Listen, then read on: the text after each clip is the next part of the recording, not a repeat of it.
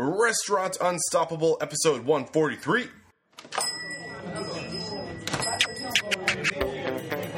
Are you ready for it factors, success stories, failures, and bombs of restaurant industry knowledge?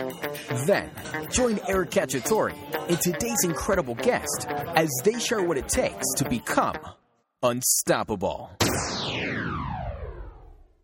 If you want to make more money, have a management team that gets you results, and want to get your life back, TheRestaurantExpert.com is here to help. To learn more, call 1-877-457-6278, extension 1, or visit them at TheRestaurantExpert.com. Get on it.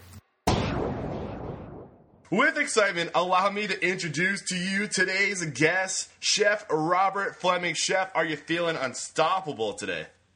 Every day, brother man. Awesome. Let me just give a quick aerial view of who you are and what you're all about. Then I'll pass it over to you to learn more. So, Chef Robert Fleming is an old-school restaurant pro who came up in the business starting at the age of 14 in Chicago, Illinois. With a dual degree in culinary arts and hospitality management, Robert has worked for some of the best in the hospitality business. His Chicago experience, in addition to working in memorable San Antonio restaurants, left him with a love for comfort food, which is well served, that few in this industry can claim. Today, he is the executive chef and proprietor at Magnolia Pancake House in San Antonio, and man, you're just killing it. Let me pass it over to you now, but before we get your big picture, before you tell your story, let's get that motivational, inspirational ball rolling with a success quote. Chef, do you have a good one for us today? Oh, yeah, absolutely. Think of it this way. If you're standing still, you're falling behind. And if you're coasting, you're going downhill. Oh, man, I love it. And, what is it about that quote that really just gets you fired up? Well, I mean, it just says it all. If you're standing still, everybody's passing you by. Mm-hmm. And if you're coasting, everybody's passing you by. That's so true. So you have to stay out ahead of the curve all the time to be successful in this business. You just have to. It really reminds me of that quote from, I can't remember, it's one of the race car drivers, but I'm sure it will come to me eventually. But he says, if you have control, you're not going fast enough. And it was Mario Andretti who said that. And I think there's a lot of similarities with those two quotes, and I love that quote. But yeah, man, I'm fired up now. That's great stuff. So now tell us a little bit about you, Chef. When did you know that this was more than just a job for you? I mean, you started young. Was there an experience you had as a young guy that, just kind of made you know this was going to be the industry for you? It came when I had started working in restaurants when I was 14 years old as a dishwasher for a cousin of my mother, and progressed through the ranks, Greek steakhouses in Chicago. That's where I really kind of got indoctrinated into the business.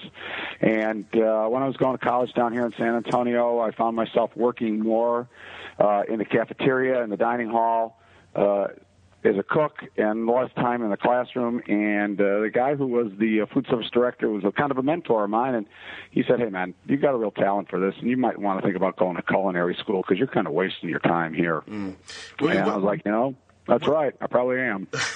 What was it that was your talent, would you say, back then when you were looking back? Was he specific about what you were doing and what it was about you that made you so right for the industry? I enjoyed cooking. I learned from my mom when I was 9 years old, mm-hmm. and I just enjoyed cooking. And I remember something my mother told me when I was a kid. She said, when she taught me to cook, she said, "If you learn to cook, you'll never be without a job, and you'll never go hungry." And you want to know what? She was right. Yeah, for sure. On both counts. Yeah, you're definitely doing pretty well. So always listen to mom. I'm curious though. I mean, a lot of people, they'll just go one way or the other. They'll focus on the back of the house or the front of the house, but it looks like you were smart to really get that, aerial view of both sides with both degrees. I mean, was there any strategy behind that? Well, no, there was an influence of another mentor over the years that, he was a guy, he was an instructor of mine at Harper College in Chicago where I went to culinary school, and he said, if you want a really well-rounded career, you need to learn both the front and the back of the house. He says, you'll do real well in the back of the house, but, this was back in the 70s, bro, and our profession was not celebrated on any level. We were just a bunch of sweaty dogs in the back churning it out, and he said, if you really want the real success in this business, you need to learn the front of the house. And so I found myself with an opportunity to do that, and I did that as well. Yeah, and I have to say, I love the stress you're putting on the mentors in your life because, I mean, really that's the whole purpose of this podcast is to surround people as mentors, not directly, but just through listening to these stories and the advice. I mean, we can pick up little pieces of knowledge just from listening to those people like you and those who came before you who just know what they're talking about. And if they could do it again, they would do it again, but they can do it, vicariously through people. Like, I'm sure you give people advice, like, do it this way. Like, if I could change anything, this is what I would do differently. And we can learn so much just from listening to people like you have.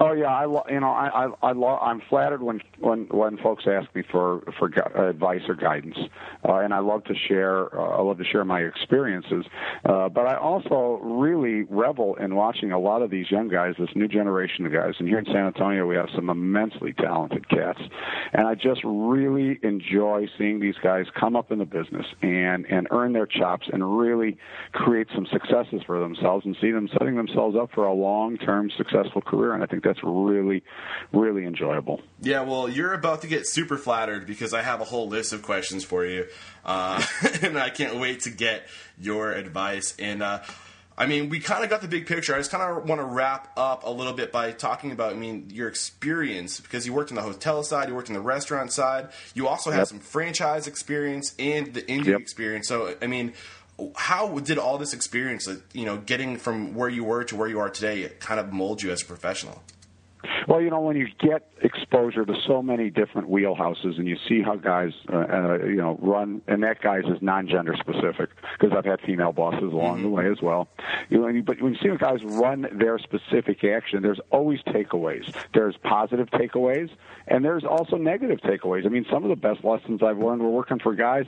When I walked out, when I left that job to go on to the next one, I said, I am never doing what that guy did because you saw the detrimental impacts of that, and so there were good things. I worked for a guy in Minnesota running a Sheraton hotel up there, and the guy beat me like a rented mule, but he took care of me in the end, and I learned a lot, and I probably learned more about the business of hospitality from that 1 5-year stint with that guy than almost anybody else. And that really, learning about how the business of hospitality works really set me up for the success I'm enjoying today. Because whatever segment of our business you're in, a lot of people go into it because they love to cook or they love the front of the house action. But really, at the end of the day, especially when you're an independent like me, you're in the cash flow business, man. I mean, I happen to use, eggs and sugar and butter and flour and pork to generate my cash flow. Some guys might use rice and beans and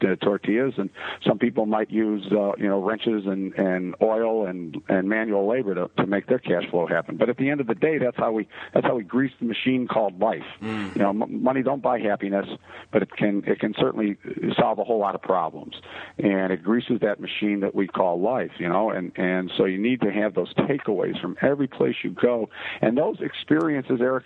You can lose it all, but no one can ever take those experiences from you.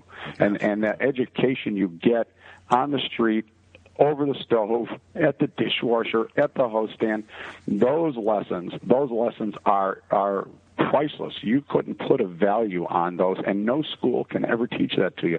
But having said that, you need that background, that academic background, to be able to appreciate those experiences and to process them into an MO that works for you. Man, there's already so much just wisdom and great advice you're dropping on us early in this interview, and I think we're going to get some of those stories and some of those experiences that you had in this interview. But before we tap into some of those stories, I want to find out, Robert, what are some of your it factors? If you could narrow it down to just a few of the habits or characteristics you possess that you think most contribute to your success, what would they be? I think the fact that I don't take no for an answer. If I have worked through the process in my mind, there's no way that when I take it out to the marketplace to get whatever it is I need to see it to fruition, that somebody can say, no, we can't do that. I'm like, no. Here's how we can do this. I've worked through this already. Come over to the dark side with me, brother, because I've worked through the process. I think the other thing is consistency. I am huge on consistency, and not just, I mean, in every facet of my business and in every facet of my life. Now that I'm not saying that I'm boring or that, I eat meatloaf every Tuesday and green beans every Thursday, but what I'm saying is that, people know that if I tell them I'm going to do something, I'm going to do it. I'm consistent that way.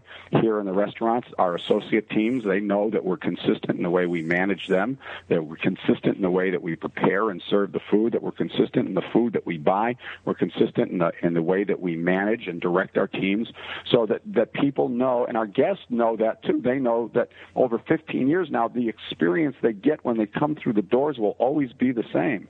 Now, let me say this. We're an excellent restaurant. We pursue excellence. We never pursue perfection, because perfection, I believe, is unattainable, but excellence is something we can all agree on.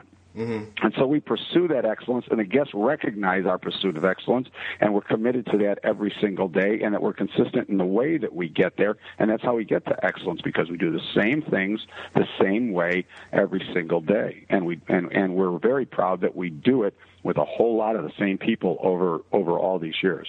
I love it. I mean, just to reflect on some of the things you've said, the excellence, I think Thomas Keller says it best, once you get to perfection, then you're always striving to make it just a little bit more perfect. So, but that, explanation of excellence is, we can all agree on excellence. I love how you put it that way. And how much of an influence do you think your time at some of these franchises kind of made you see the importance in consistency? Oh, well, that's why people buy a franchise, is to get those systems, and those systems that keep the activities consistent and provide guidance to people. And, for some people, being in a franchise system is a perfect fit for them, because they thrive within a systemized culture that way. Mm-hmm. For others like myself, I've always been kind of a solo flyer. Mm-hmm. I've never had a partner in business, save for my wife, and I like that, because I'm able to make decisions quickly. I'm able to assess the information with my teams and make a decision quickly, and I don't have to have layers of hierarchy to go through. But that being said, that what I learned from franchise, being involved in franchise, is the importance of brand, the importance of communicating what your brand is and what the brand standard is, and having those standards and communicating those standards to the teams across all the levels, so that everybody is on board with what the standard is and what the anticipated outcome is. So that if we don't get to the anticipated outcome, we either go back and look at the systems and the standards and where we failed them, not where they failed us, because that's typically how it works. I love it. It's all awesome stuff. And I think, for people who are passionate, who want to get into the indie side of things, it's a great experience just to go work for a franchise as a manager, to see how structure can, influence the final product. And I think we can all learn from that. And I think you're kind of a good example of that. But I'm also curious, or I want to talk quickly just about how powerful it is. You say you do not settle for, or what'd you say? Don't take no for an answer. I think it's really powerful. Sometimes people see things and they say, no way, that's not, obtainable. But some of the trends I've seen in this industry, some of the, really successful people look at anything and say, just ask, how is this possible? Don't say it's not possible, because as soon as you say it's not possible, your mind shuts off.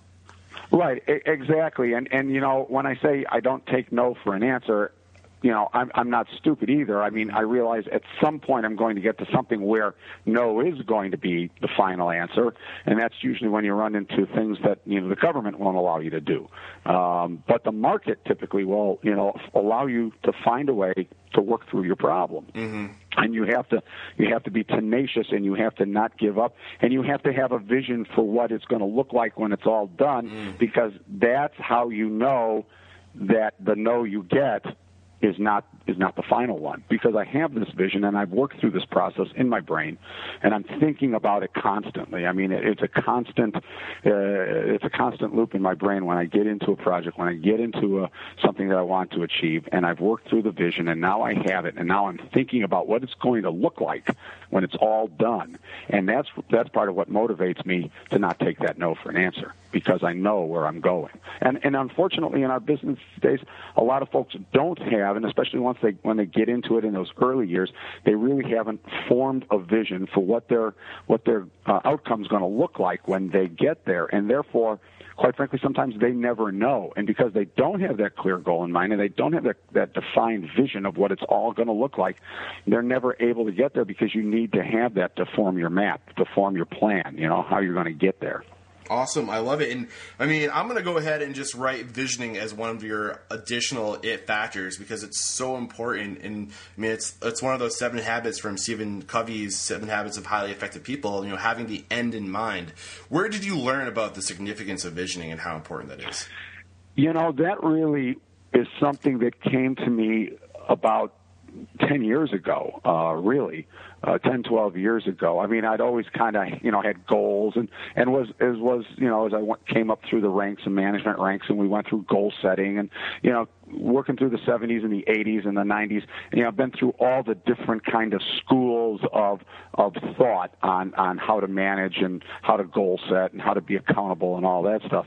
But actually, it was when I read the E-Myth by Gerber that all of that really wrapped up into this thing that I now call the vision. You have to have the vision for your success. Awesome. And it was after reading Gerber that it really all was the aha moment. And that was when I was like 50 years old. And sometimes those things don't come to you till you get. You've been kicked in the ass by life enough, to know where all the potholes in the road are, and things start to come together. All the things that you've been thinking about, the things you've observed, the things that you've read of, that people have told you, all of those you put those in a big old gumbo pot, and you get in your 40s and your 50s, and things really start. You get that clarity of where it is and where you want to go. I love it. And I think we're going to touch on that book, The E-Myth, a little bit more when I ask you about books you recommend. I'd love to hear more about that. But now we need to find a story or a time where one of these it factors of not taking no for an answer, having consistency in everything you do, in that pursuit of excellence, or maybe even a time where your visioning helped you. Like, bring us to a moment where one of these it factors. Tell us a story where this really shined through. Well, I think it was about 10, 12 years ago, and I had a customer come in, and we were only at that point like 3 years old, but we were already known for this consistent quality product. And they came in, they said, I got to tell you, we go to these other franchise breakfast places around town, and they're nowhere near as busy as you, but the staff is all running around like a chicken with their head cut off, and they don't no one seems to be having any fun, and it seems terribly disorganized. And we come here, and you're on, at that time, a 45-minute wait, and the food's coming out of the kitchen, and it's always the same, and your people are happy, they're smiling, they're laughing. And it was really at that point that I realized that focus on the consistency, the consistent guest experience was going to make us successful. It just people, and I also realized at that same time, Eric, that what I was selling, I mean, yes, it was hospitality, it was breakfast and pancakes, but what I was really selling was I was selling confidence, People were confident that when they came in the front door, yes, they were confident there was going to be a wait on a Saturday or a Sunday, but they knew that we would handle that wait appropriately, that the food would come out quickly, it would be exactly what they ordered and exactly the same as they had it the last few times they were in, and that our team would take good care of them, and they'd have a great experience. And that confidence, they can then go out and tell their friends, oh, you've got to go to the Magnolia Pancake House. The place is the greatest place. You have to go there. How many times do we recommend restaurants who say, well, geez, I hope they go there. Don't go there on Tuesday, because when chef's off on Tuesday, it's really not, it's not bad, but it's not the same, and that, I think, is one of those things that happens in our business where, then people, if they go out and recommend, and you go on Tuesday night, sounds so great, they're going to say, geez, what was Eric talking about? That place wasn't all that good. And see, that not only diminishes their confidence in the restaurant, but it diminishes their confidence in you, And I want people to be confident. I want to make my customers confident that when they recommend me, their friends are going to have their confidence in the recommendation they got from their friend. all amazing stuff you're sharing with us today. And I just want to ask, how did that make you feel, Chef, when this person approached you and had all these great things to say about how you were running your business? I mean, what was that like? It was like all of the fights that I had with my superiors over the previous 15 years confirmed to me that I was absolutely right in everything I believed all those years ago. I was in the hotel business for a long time, cutthroat business, focused on numbers, and I kept saying we're taking the wrong approach here. We have to focus on the guests. We have to focus on the associates. Man, if we focus on those two, we'll have great hotels that are providing incredible hospitality. But they were more focused on the labor cost, on the minutes per occupied room, on all these other financial measurement metrics that really were about how much was in it for them, not what was in it for the guests, not what was in it for the associate. You know, I've always been of the opinion that I take care of the guests, I take care of the associates, and guess what? I'm going to get mine in the end. So it was like pure vindication for me that philosophy that I've had for so long that was being suppressed by the corporate world was exactly the right philosophy and was going to yield the result I was looking for. And do you take a moment to stop and just bask in that moment and just to those little milestones? I feel like it's those are the things we really work for when we get those recognitions. I mean, obviously it struck a chord with you. Yeah, it did. But in the moment, it's like it makes you feel good. You get that little body rush, and then all of a sudden somebody says, "Hey, they need you in the kitchen," or "Hey, the toilet's overflowing," or "Hey, you got a phone call." So you take those moments, you take the good feeling really quickly, but you also know that you'll need to save it, because there'll be that time when it's the end of the week, the end of the day, and you're sitting there with a cold one, and you're thinking about it, and you're saying, "Damn, that felt really good to be told that was really something. That's awesome. Special." I love it. So that was a great story of how your consistency really contributed to your success. But now we got to tap into a story, Chef, where you just fell hard on your ass with a failure, and tell us what that failure was. Take us through the experience, and then wrap it up by telling us what you learned from that experience.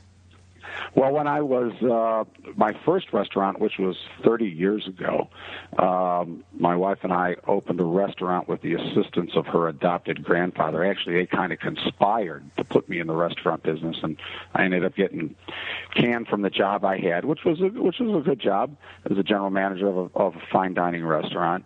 But they both thought I should have my own place, and so they conspired, and we took out a bank loan, and we opened a restaurant. And I was 31 years old, and I thought I sure as hell thought I knew everything about the restaurant business. Damn, I've been doing it since I was 14 years old, working in restaurants. And I knew how to run a shift, didn't know a whole lot about running a restaurant, but the business of a restaurant. But we knew how to make the food and get the doors open and take care of the customers and all that. But it was a critical success, but it was an economic failure. And after 4 years, the IRS walked in and said, "Oh, by the way, you haven't been making those 941 deposits here for a couple of years. We've seized your bank accounts." And, it was one of those things. As a struggling restaurateur, you're not quite hitting the number, and it comes down to, do I make that 941 deposit, or do I take and pay the utility bill to keep the lights open so I can try to make the money to pay that 941 deposit? And and it all came tumbling down after 4 years, 2 months after our only child was born, and it was like, I finally realized at that point, oh, crap, the first rule of holes is when you're in one, stop digging. So I did, and I had to go out and get a job. And that was a hard transition because, 4 years of being your own boss, doing your own thing, and you're 31 years old, and you think you got the world by the shorts. You're kind of resentful when you go into work for somebody else, And it took me a while to get over that. How did it feel? To let that failure go. How did it feel? It felt like an absolute failure. It was an absolute. Here I was, married 3 years, had my first baby, and I couldn't even provide for a roof over the head of my family. I really felt like a failure. I felt like I had let everybody down, mostly myself. What was your initial instinct, though, once you got this failure? Like, I mean, most people will just give up, but it sounds like you just looked to the future. Like, you saw where you were headed, and you knew you couldn't continue going down that road, digging deeper, like you said. But yeah, right. I had to go out and get a job. I went out and got a job, man, because I had to pay the bills. I had a family to take care of. There wasn't anybody there who was going to take and bail my ass out. And the only person who could bail my ass out was me. Mm-hmm. And so that's what I set about to do. We're here in San Antonio. It's 1988. I found a job in Minnesota. They said, "Can you be here in 2 weeks?" I'm like, "Hell yes." Mm-hmm. And my mother gave us a credit card for gas and her 8 or 9 year old Plymouth station wagon. And, I mean, when they say you didn't have a pot to piss in, Eric, literally, we did not have a pot to piss in because everything was repossessed at the restaurant. So, Wow. But it's those experiences, though. You can go one way or the other. You can be a victim, and you can say, "Oh, well, it was because of this, or it was because of that, it was because of the other thing," or you can look yourself in the mirror and say, "It was because I didn't know it all, and I missed something, and so I need to get up off my ass and go out and learn some more stuff, and come back and try it again." And my wife and I had always talked about that. We had always talked about we would like to have our own restaurant again, but let's wait till our child's a little older, And that's how we got on the path. So I spent, at that point then, from 88 to 98, that 10-year stretch, I was in the hotel business and worked as a general manager, a food and beverage director, and then finally as a regional vice president of operations for a large hotel group out of Dallas, Texas. And I had 15 hotels by that time. Wow. Traveling across the country, man. But, that's the thing, is that failure is the best lesson there is out there. Never be afraid to fail. Never, because if you don't fail, that means you did not try. And then if you didn't try, then you're going to spend years later saying, "Oh, man, I should have tried that thing," I mean, I've got friends who have great ideas. They're idea guys. And I'm saying, dude, you would make some money if you would just pursue the idea. Mm-hmm. But they just enjoy the idea of having ideas, but they don't want to do the hard work of bringing them to fruition, And knowing that, if you're lucky, 1 out of 100 succeeds, but you know what? When that one hits, it can change your life. I just wrote down some key words here as you were talking, some things that just really stood out to me. Accountability. So many people, when they come to that failure, they point fingers, but it sounds like you just owned it. And I think that's really important, to own it and to move forward and to have that buoyancy is the other word I worked down. Like, to not get down, but to keep your eyes to the future and be optimistic. You have all these new lessons now that you learned that you're going to be able to use when you try it the second time around. And just, just so much was there, and I just want to ask if you could summarize in like one sentence. I mean, I think we took away what you've learned, but what would you say your biggest failure was? Like, if you could do it all over, like, what was it? Oh man, Eric, I have to be honest with you. I don't dwell on that stuff. Mm-hmm. I mean, the restaurant was a business failure, but it wasn't a failure of me personally. It wasn't a failure of my values or who I am. And I don't focus on that. I mean, you have to own your failures, and you have to learn from them, mm-hmm. and you have to know what to repeat and what not to repeat. But I don't really dwell on those. Life is a journey, mm-hmm. and you're never going to have just one failure. If you're out there living life, you're going to have many of them, some large, some small, and you process through them all, and you just get on up and get on down the road and keep going. Because if you're going to spend your time being a victim blaming everybody, you're never going to get ahead because you're going to use all your energy doing that. Mm-hmm. Chef, you're giving us some great content. We're really getting to know you. You're really opening up and just sharing these amazing experiences with us. And it's great, but I have to move into the knowledge bombs where you're just going to drop some big old restaurant bombs of knowledge on us. It's going to be a speed round. Are you ready? Sure, let's do it. All right, we just got to take a quick moment to thank our sponsors, and we'll be back with some more incredible mentorship. Do any of these challenges sound familiar? Out of control food cost, bleeding labor costs, entitled management, unmotivated employees? If you answered yes to any of these challenges, therestaurantexpert.com is here to help. TheRestaurantExpert.com is the creator of Smart Systems Pro, an online restaurant management solution that gives you power and the flexibility to run virtually every aspect of your restaurant. To learn more, call them at 1-877-457-6278 at extension 1 or visit them online at TheRestaurantExpert.com. If you want to gain control of your restaurant, what are you waiting for? Get on it. Again, it's TheRestaurantExpert.com. All right. The first question I have for you, Chef, is what advice do you have for getting that initial capital to get started? Well, you need to make sure that you've got your own financial house in order.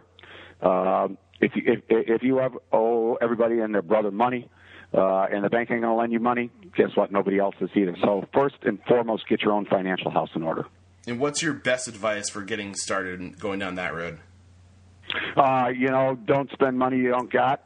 Don't think that credit cards are something that is easy money. Pay your bills. Live like no one else, so that you can live like no one else, as Dave Ramsey likes to say, and get your house in order. You need to be really, if you're going to start a restaurant these days, you best have enough cash of your own after whatever you're going to put into business to pay your bills. I mean, you can keep the rent or your mortgage paid, the lights paid, and some food in your tummy for probably a year. I mean, really. Otherwise, the pressure is on then to make the thing profitable, and you have to give it time to organically grow. Mm-hmm. Awesome. And a great book, guys, Rich Dad, Poor Dad by Guy Kawasaki, that kind of talks about how to look at money and how to be financially independent and successful. Worth reading there.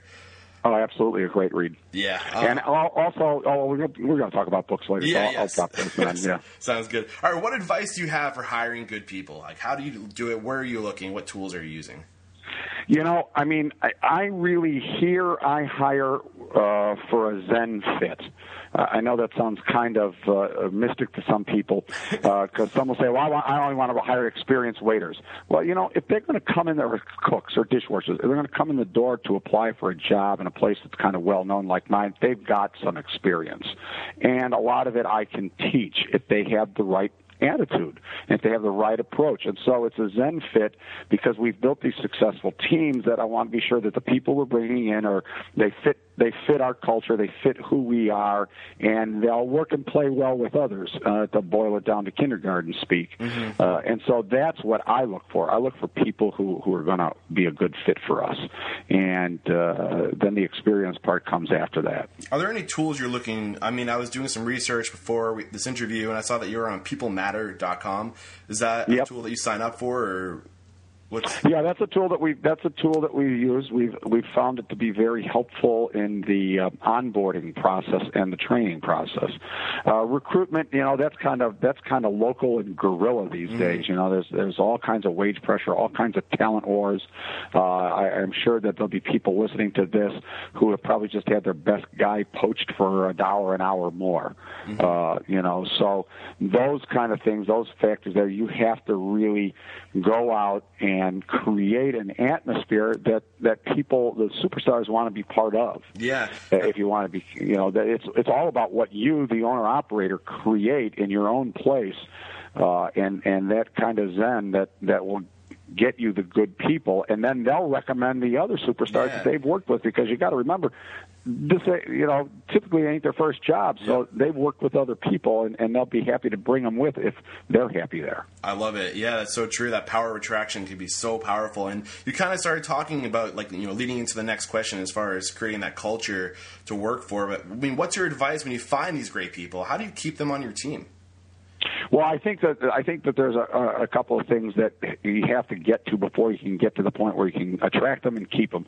You've got to define your mission, you've got to define your vision, and you've got to define your core values. And once you have those and you share them with your associate teams and you make the decision that I'm going to manage to those things, If whatever we're doing, if whatever problem we have, if it doesn't comport with the mission, the vision, the values, then it's probably not worth focusing on, and we're not really addressing the true problem. So you have to have that.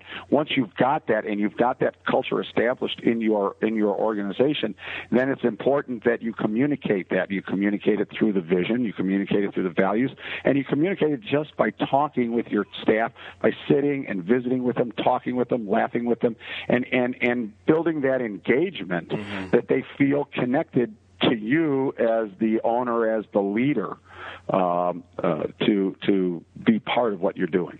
Chef, I have a question kind of to spin off that topic of, how important it is to create that mission, that vision, those core values. What if you're somebody who just got hired as a manager and it's not your restaurant, you're not the general manager, but you're doing the research and you know how important these things are, but there isn't anything established? I mean, how does somebody create those with, at the manager level?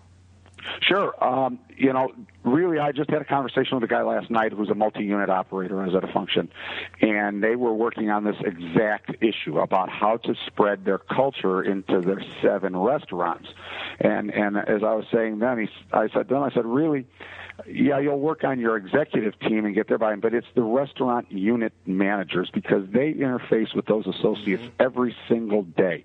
So if you're in a restaurant and you know that your culture isn't right, but you want to have this culture of excellence, you first and foremost start with yourself. Make sure that what you're doing is pursuing that excellence, that we're holding our teams accountable for their actions and activities, and that we're making sure that we're meeting or exceeding the guest expectations. And you start there.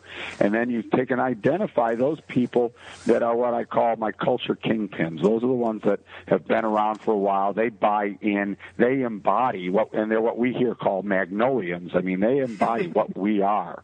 And you start to identify those, and you engage with them, and you ask them to help be that culture ambassador for the rest of the team and for the new folks that happen to come in, so that you get them on board, and you get that associate buy-in, which is so critical.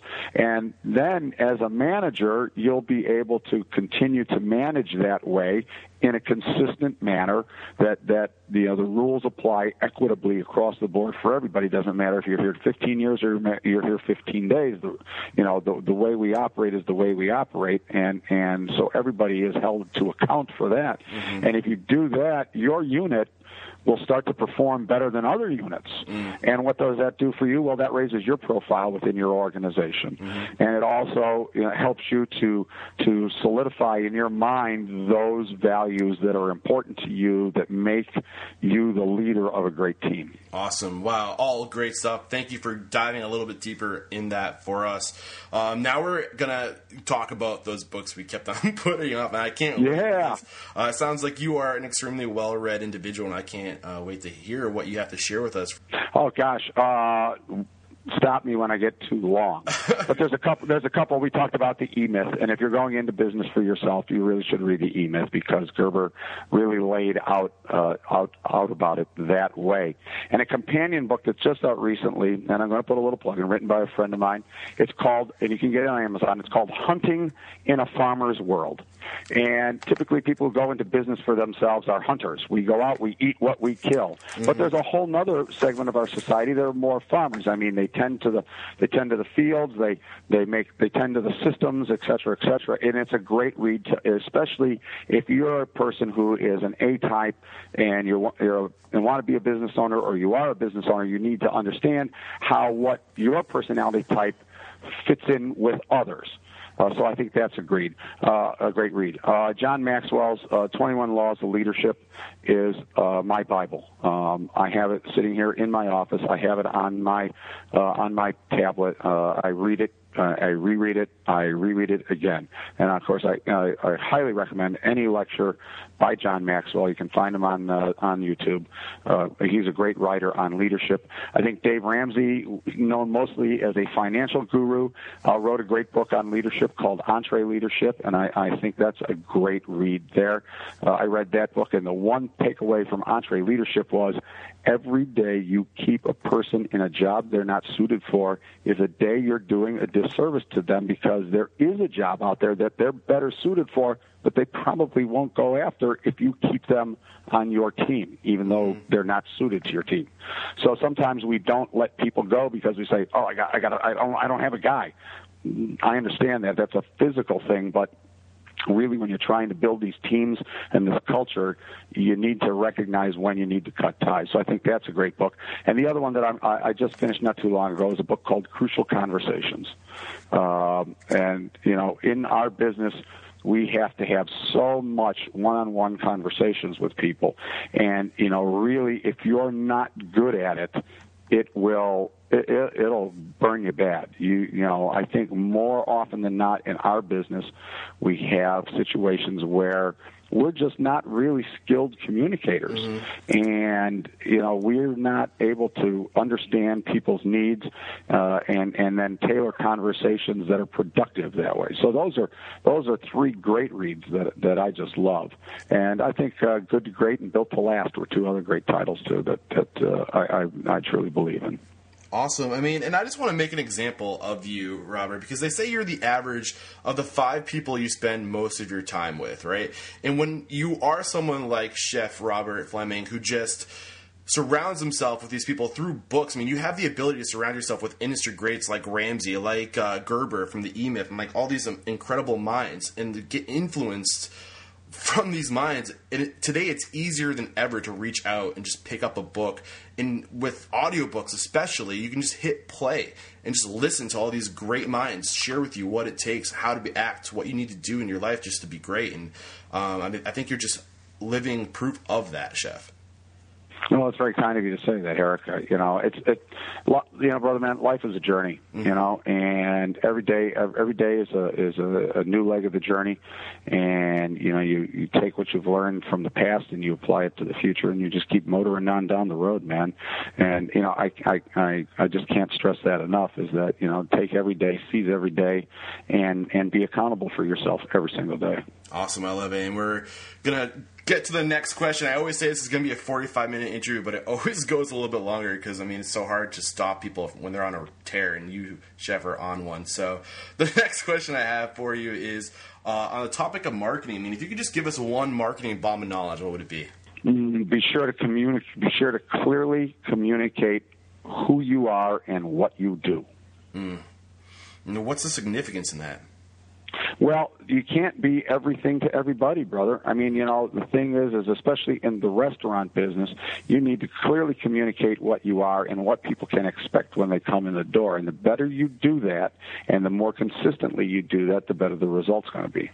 I love it. And it reminds me of one of my past guests, Sam Lewinton. The last name is getting away from me. Awesome guest. And he said, "Here I am, here I remain." And I think one of the most important, crucial things in that is knowing who you are, because you have to, like you said, you know, you have to be yourself, know who you are, know what you're doing. But who are you? And be yourself, because it's easier to be yourself than, or it's way easier to be yourself than anything else. Right, and you have to be, you know, and you have to be yourself as a genuine person, and you have to be yourself as a business concern. And when I say that, so many times I talk to young entrepreneurs wanting to get in the business. I say, "Well, tell me about your concept." "Well, we're going to be just like so and so, or we're kind of like so and so, or we're going to have a menu like this place." And I'm like, "No, that's the wrong approach. You're never going to make it. You need to be you.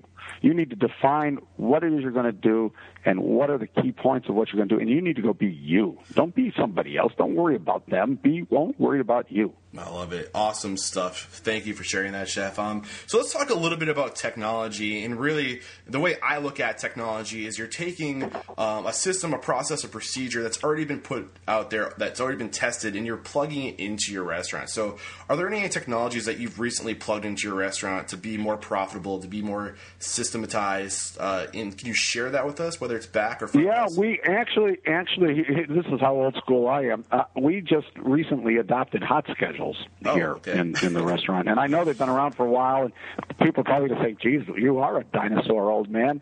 But it was one of those things that, you know, I had known about it for years. It didn't seem like it was a necessary function, but we found that it streamlined, people getting their information and being able to have that information where they needed it, whether it's on a phone, on a tablet, by email, whatever.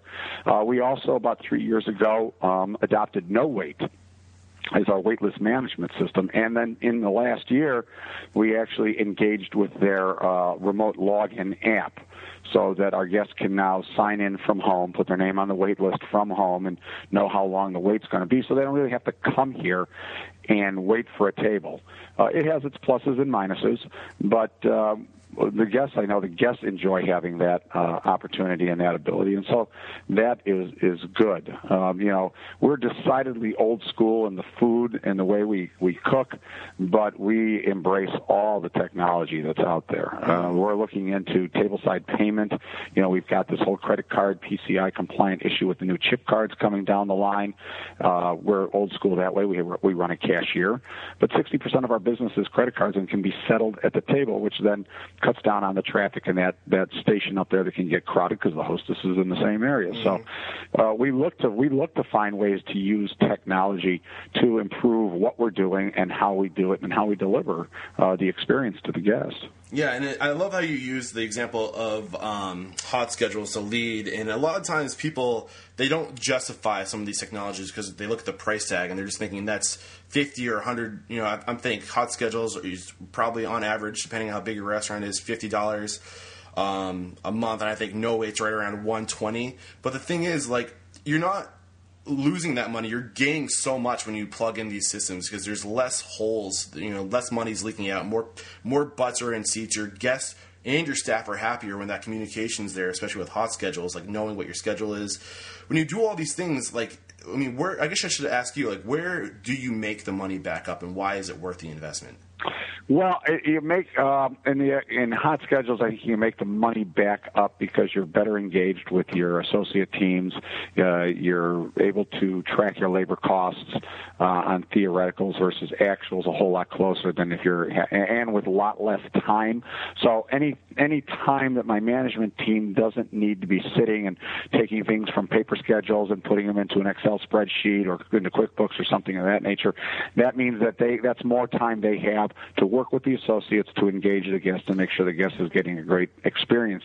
In the case of no wait, how does that help my bottom line? People have absolute confidence that the wait list is being managed equitably and accurately, and if we tell them it's 45 minutes, it's going to be 45 minutes or less. They're not going to wait 52 or an hour and 5. And so that just helps us keep customers engaged and waiting for that table so that we can then get them in and give them the experience that they came for. Exactly. Our POS systems, we constantly, every 3 years, will go through upgrade hardware or operating systems. Of course, we get the updates from PositTouch along the way, but I upgrade hardware too because the hardware is as much a component as the software, and we don't want to be running 5 versions ago of the software because that's all the box on the station will run. I mean, if there's newest, latest, and greatest, I want that because there's information that comes out of there too. I mean, you look at these POS systems, and you really need to manage your menus by managing your menu mix and understanding your item sales trends and know what's selling, what's not, how it impacts your food cost, where you actually even have opportunity to raise price because things are so popular that you can get a little more incremental revenue out of certain things, and if you know what's selling and what the turns are on it, you can manage your action a whole lot better. Yeah, and it kind of reminds me what you're saying. It goes back to the E-Myth, that whole what's the first one? It's quantification and orchestration, but the first one is, help me out. I can't remember it off the top of my head, but you got to know your numbers. You got to know your numbers. It's that's real. I mean, I guess that's the quantification and the qualification, as it were. So you have to know your numbers. You have to know, because we all go through things and we think, that item's a dog, or it doesn't make me any money, or something. And then if you start actually looking at it and you engineer up that menu and you track those item sales trends, you'll see that that thing is actually selling like a house of fire, and it does pretty good. But I could probably get a couple more cents out of it, if I tweak it a little bit, And I don't mean tweak it like cut the portion or the quality. I'm talking about tweak it like I might be able to get another 25 or 45 cents out of that thing, and it doesn't cross a psychological barrier for the guest, and it's within the parameters of what the market is charging for similar items, and so I might as well price out like everybody else. That always leads me into a whole other conversation that restaurant owners are the most hesitant to raise prices. I don't know how many times on different forums I see, I don't want to raise my price because the other guy's cheaper than me and this and that, or I'll be more expensive than the other guy. And I'm like, don't worry about the other guy. Raise your price. Make sure the quality is there, and it'll never be an issue. I used to be that always very intimidated about raising prices, and about 15 years ago I was just like, you know what? You got to raise the price. You got to raise the price, and it's always better. And I learned this one from another mentor back in the day. Always better to raise the price than to lower the quality or the portion size. Absolutely. And how many times do people think that? Energy, your passion is so contagious right now. You have me getting all fired up, man. I love it. Just sharing gold with us. So we've reached the part of the interview where I want to ask you. If you could go back in time, Chef, to 30 years ago when you had that first failure we're talking about, and if you could give yourself one piece of business advice, what would it be and why? Pay the U.S. government the taxes. And why? Because they'll shut you down. Eric, that is the single biggest reason that entrepreneurs fail in the restaurant business today, is that those 941 taxes, they get away from them. And if you miss a quarter, you're probably not going to be able to make it up, and you're already on the road to closing your doors. It might take a longer time, but you got to pay those taxes, and that was the biggest mistake I made back in the day. That was the biggest mistake. Would it be safe to say just to put a percentage away? Every dollar you make, just put that percentage away. Like, what percentage would you use? Yeah. Well, when I'm talking about the taxes, I'm not talking about my income taxes. The 941s, that's the Social Security and the federal withholding. And if you're running your own payroll and you're a startup, you're probably more concerned. You're looking at those paychecks that you cut, the net. And that the money that you owe the government, both on the FICA contribution and on the withholdings, that's the stuff that gets away from people. And you have to make that deposit every quarter. And the way that I got around that, the way that I worked through that this time is I just decided I was going to use a PEO. When back in the day they used to call it staff leasing, but it's called a PEO, Professional Employers Org. And, they work with us as a co-employer, so they make all those deposits. I pay weekly. I write them the check for the gross amount, which includes all of my contribution on the FICA, and of course I'm also able to get my workers' comp done on a pay-go basis that way. And so, you know what? I sleep at night because my taxes are paid, and the government's never going to knock on my door saying you didn't pay us. Our VIG, Tony Soprano of the IRS is not going to be at my door anytime soon. Awesome advice. Thank you for sharing that. And if there was one question I could have asked you that you think would have brought more value to this interview, what would it have been? Wow. I don't think there is one. I liked all the questions you asked, and I think we touched on a lot of stuff. But like everything else, we could go on for probably another hour because this is such a multifaceted industry. But I think that really we hit on all of the basic points, of what it really takes to be successful and to maintain that success. Mm-hmm. Awesome. Well, it's time to wrap it up. You've been incredible. We wrap it up by having you call somebody out. That's how I found you. Jim Laub of RestaurantOwner.com called you out, and I'm happy he did. You were great. But who is one indie restaurant professional you admire and think would make a great guest on the show? I come from a large family. My youngest brother, who's 10 years younger than me, is a chef as well. Started working for me when he was about 14 years old. His name is Tom Fleming. I taught him everything I know, and then he went out and became an incredibly great chef, even better than me. And he owns a restaurant in Dallas, Texas called the Crossroads Diner. And he has a long history in the city of Dallas. He's probably one of the top 3 guys in Dallas. Right. And you ought to give him a call. Chef Tom Fleming at the Crossroads Diner. Yes, sir. Look out. I am coming after you. And, Chef, thank you so much. Let the folks at home know how we can connect with you, maybe an email or a Twitter handle. Maybe they want to come work for you. If they're in San Antonio, they're inspired, they're pumped up, and they want you to be their mentor. How can we connect? Yeah, our Twitter is at Mr. Pancake, and you can find us on the web at magnoliapancake.com. And if you're interested, and come out, you can come on in and talk to us. We'd love to talk to you and see if there's not a Zen fit for you here.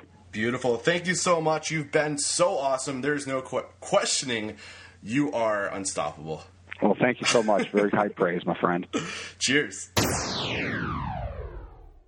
Another episode smashed, crushed, destroyed in the bags here at Restaurant Unstoppable. Chef Robert Fleming owning this episode. Awesome. I mean, some of the things that really stood out to me is his advice to get that experience, to go out there and work in different aspects of the industry, to learn the front of house and the back of house, and to surround yourself with mentors, to listen to those mentors. They went through it. They know. And just that value is so significant to me because of what this podcast is all about. The purpose of these interviews is to surround ourselves with these incredible minds, these incredible mentors who can tell us, shine a light on that path to success and incredible stuff. And another thing too, I can't remember how many books he mentioned. I think it was like 5 or 6 books he suggested. It's so important to invest in yourself with knowledge, and these books are the best way you can do it. And today it's easier than ever to absorb information, especially with audiobooks. And you can get a free audiobook, guys, going to www.audibletrial.com/unstoppable. Just try it out. It's free. It's a free book. You won't regret it. All right, guys, that's all I have for you today. If you can think of a guest that would make a great mentor on the show, give me a little email. Shoot me an email, eric@restaurantunstoppable.com. I'm always looking for those emails. Or just shoot me an email with an idea or a problem you're having. Maybe I can get an expert on the show to discuss your issue. But first, you have to reach out. You can also get in touch with me on Twitter at Eric Cacciatore. Don't be afraid. I'm always looking. Don't be shy. I need your suggestions. I'm here for you. So until next time, peace out.